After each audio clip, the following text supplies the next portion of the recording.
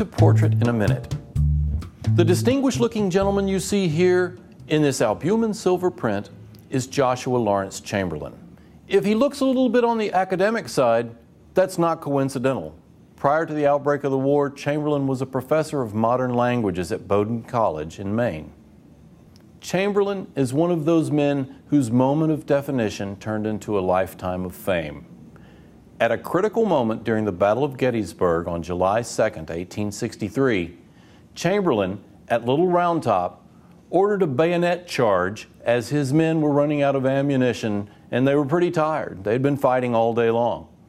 His men followed the orders and pushed the approaching Confederates back down the hill at Little Round Top, securing a victory not only that day in defense of a very critical position of the Union Army, but also a victory the following day at Gettysburg, changing the course of the war quite possibly, almost certainly.